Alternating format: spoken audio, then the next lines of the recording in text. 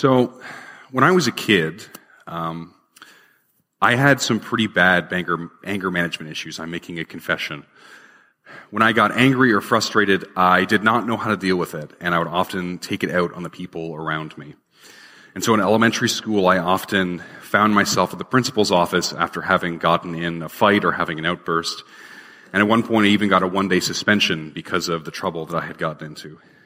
Thankfully, my parents, who are sitting here today, were very patient with me and helped me figure out how not to do that, how not to lash out at people around me when I got angry or frustrated.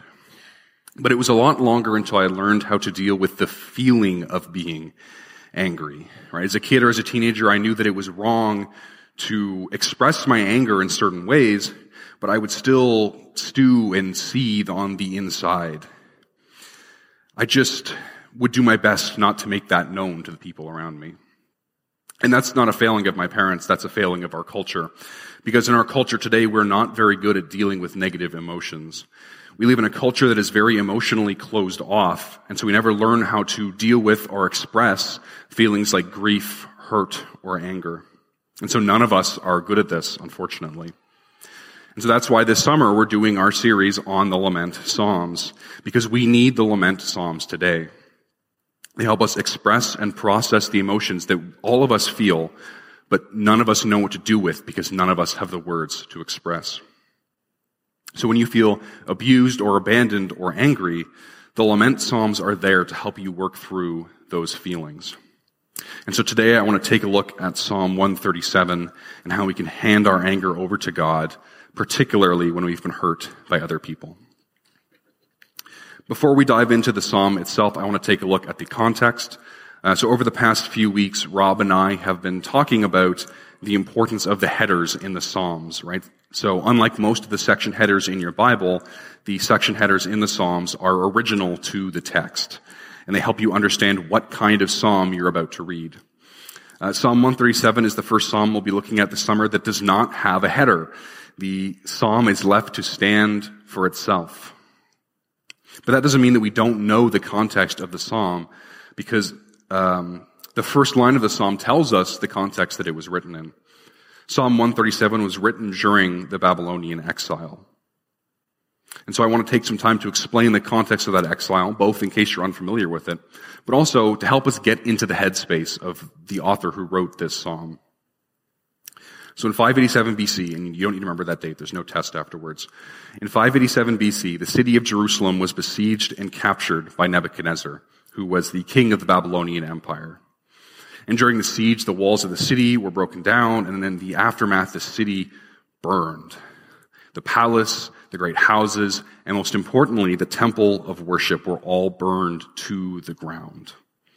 And before the temple burned, the Babylonians looted it. And so they took away all of the gold and the bronze and all of the sacred tools that were used in the various temple ceremonies.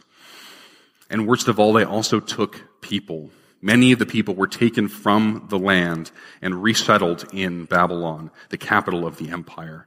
And so for 70 years, the people lived in captivity, forced to start a new life alongside the people that had captured them.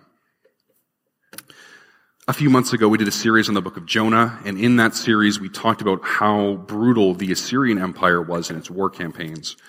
And in fact, this brutality is probably part of why Jonah did not want to go and preach to Nineveh, which was the capital of Assyria. And the Babylonians, who succeeded the Assyrians, they were more of the same, essentially. Much like the Assyrians before them, they held onto power through campaigns of fear and terror. And so when Nebuchadnezzar conquered Jerusalem, for example, he captured the king Zedekiah and his family, and he killed all of Zedekiah's sons in front of him, and then he gouged out Zedekiah's eyes to make sure that the sight of his dead sons would be the last thing the king would ever see. And so being conquered by the Babylonians meant being tormented and abused. And so this is the situation that the writer of this psalm finds himself in. And so as we read this psalm, I want us to try and imagine and put ourselves in this headspace. So engage your imagination. You have been ripped from your home and abused and beaten, and your city has been destroyed, and most importantly, your place of worship has been burned to the ground. The place that you would go to connect with God is gone. And now you're forced to live among the people that captured and abused you in a foreign and hostile land. And so I want us all to just take a breath and try and put ourselves in that situation. I want you to imagine what you would be feeling as someone living in exile in Babylon.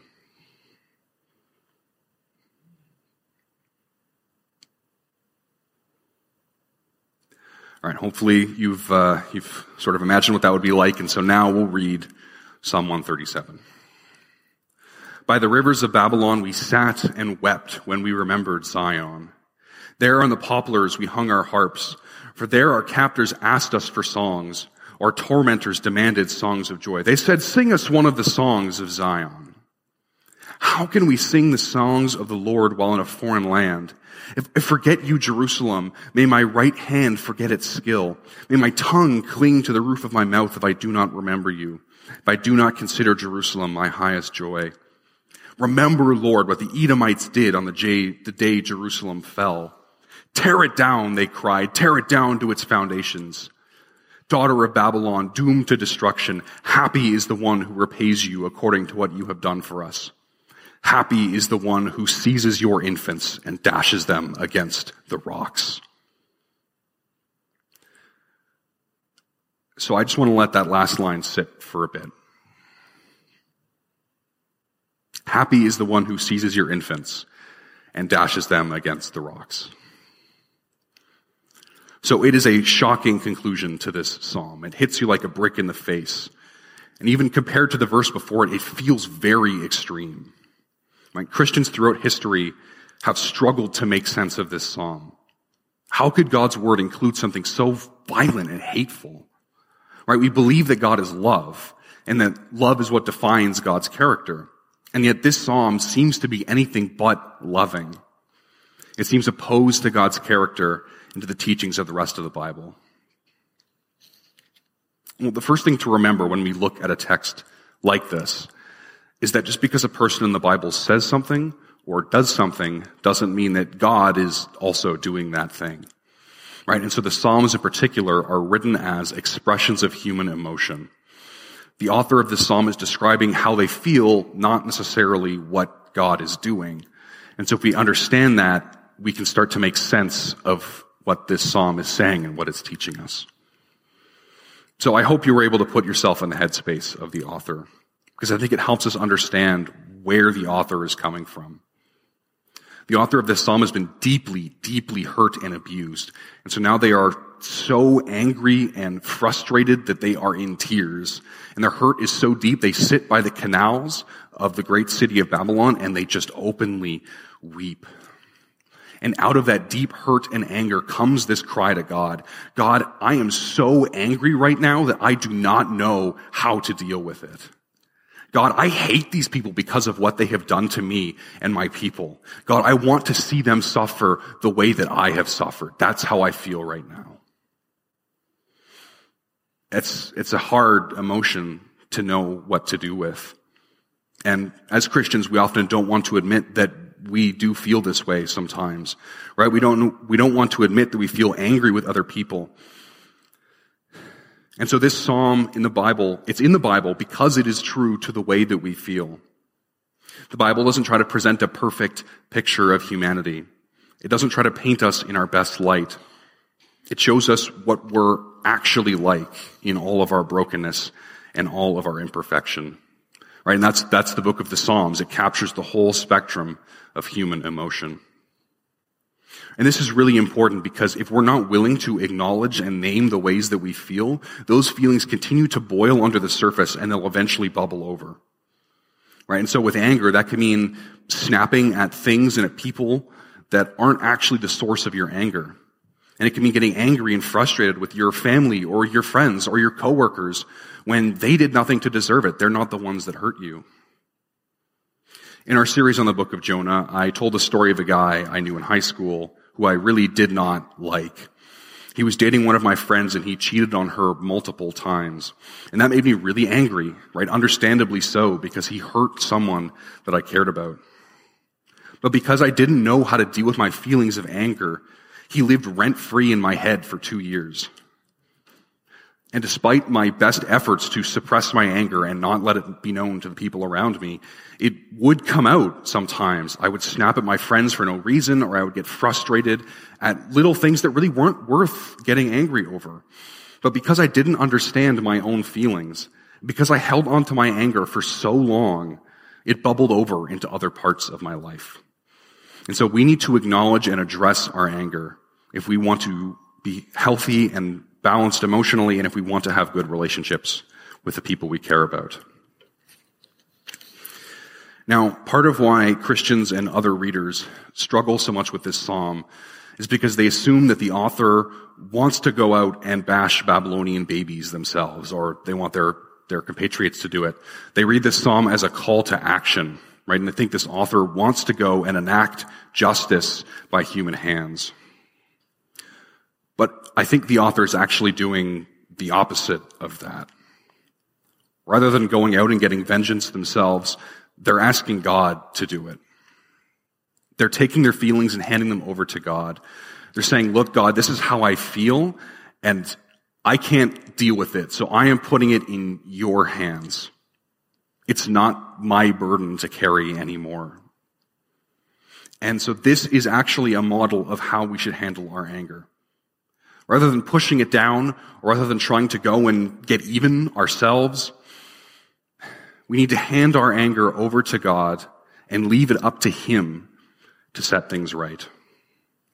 Rather than carrying around the burden of our anger, we need to give that burden over to God. So, for example, in his letter to the church in Rome, the Apostle Paul writes in chapter 12, verse 19, "Do not take revenge, my dear friends, but leave room for God's wrath. For it is written, 'It is mine to avenge. I will repay,' says the Lord." So this is this teaching now just explicitly laid out in the New Testament. In that verse, Paul is quoting the book of Deuteronomy, specifically chapter 32, verse 35, which would have been known to the author of Psalm 137. And so by praying this psalm as a prayer, the author of this psalm is following biblical teaching on how to handle anger. And again, just because the psalm is asking God to do something doesn't mean God is going to carry out justice in that way. God later did bring the Babylonians to justice, but he did it in a very different way than this. He didn't go around killing children.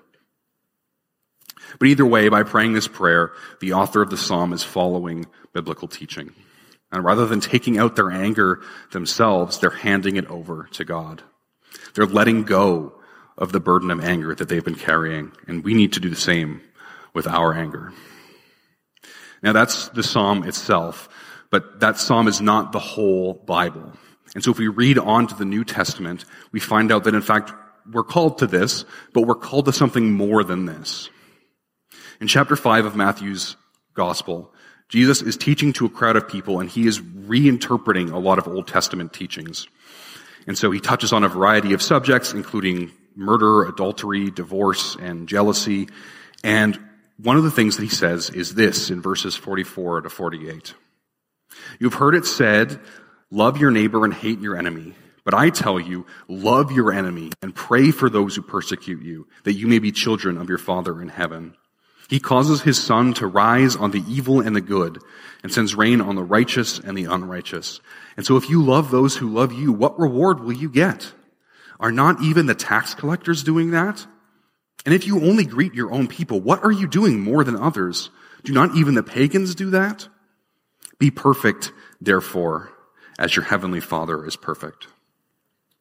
So the author of Psalm 137 is operating under the principle of loving his neighbors and hating his enemies, right? They want to see their enemies hurt the way that they have been hurt. But Jesus calls us to love our enemies because even our enemies are loved by God. And if we're going to be children of our Father in heaven, and if we're going to be perfect like our heavenly Father is perfect, it means we need to love the way that God loves. And God loves all people. Each and every person is God's masterpiece, made in his image, right? And God sends the sun and the rain on the righteous and the unrighteous alike because he loves them all. And so our prayer shouldn't be, "God, I'm really angry with this person right now, so I'm handing my anger over to you and asking you to hurt them the way that I have been hurt." Our prayer should be, "God, I'm really angry with this person right now. So I'm handing my anger over to you and asking you to help me see them the way that you see them, because I know you love them just as much as you love me. And so when we've been hurt by other people and when we're really angry with other people, yes, we need to hand our anger over to God rather than carry the burden ourselves. But as Christians, our responsibility doesn't end there. It doesn't end with just handing over our anger. We need to also see the people that have hurt us the way that God sees them and love them the way that God loves them. I ask you to join me now in prayer. Heavenly Father, I want to thank you for accepting us as we are. Thank you that we don't need to hide the parts of ourselves that are broken and hurting. I want to thank you that you include in your word, the Bible, all the different ways that we feel and react to the things around us. Thank you that we can bring our anger and our hurt and our sadness to you. Lord, many of us today are carrying the burden of anger, right? We've been hurt by people in the past, and we've hung on to that hurt and that anger, and we've let them bubble and boil under the surface. And so, God, we ask you now to take the burden of anger away from us. We know it's not our place to get even. And so we are giving our anger over to you now and leaving it in your hands. May your will be done in our situation, Lord. And Lord, we ask you to help us see the people that have hurt us the way that you see them. Lord, it's easy for us to love our neighbors and hurt our enemies, but we know that you call us to more. You love all people, and so we ask that you give us your heart for all people. And so, Lord, we want to thank you for your incredible love that loved us even when we were your enemies, when we were walking away from you. Thank you for never giving up on us. We pray all these things in the name of your Son, Jesus Christ, through the power of the Holy Spirit. Amen.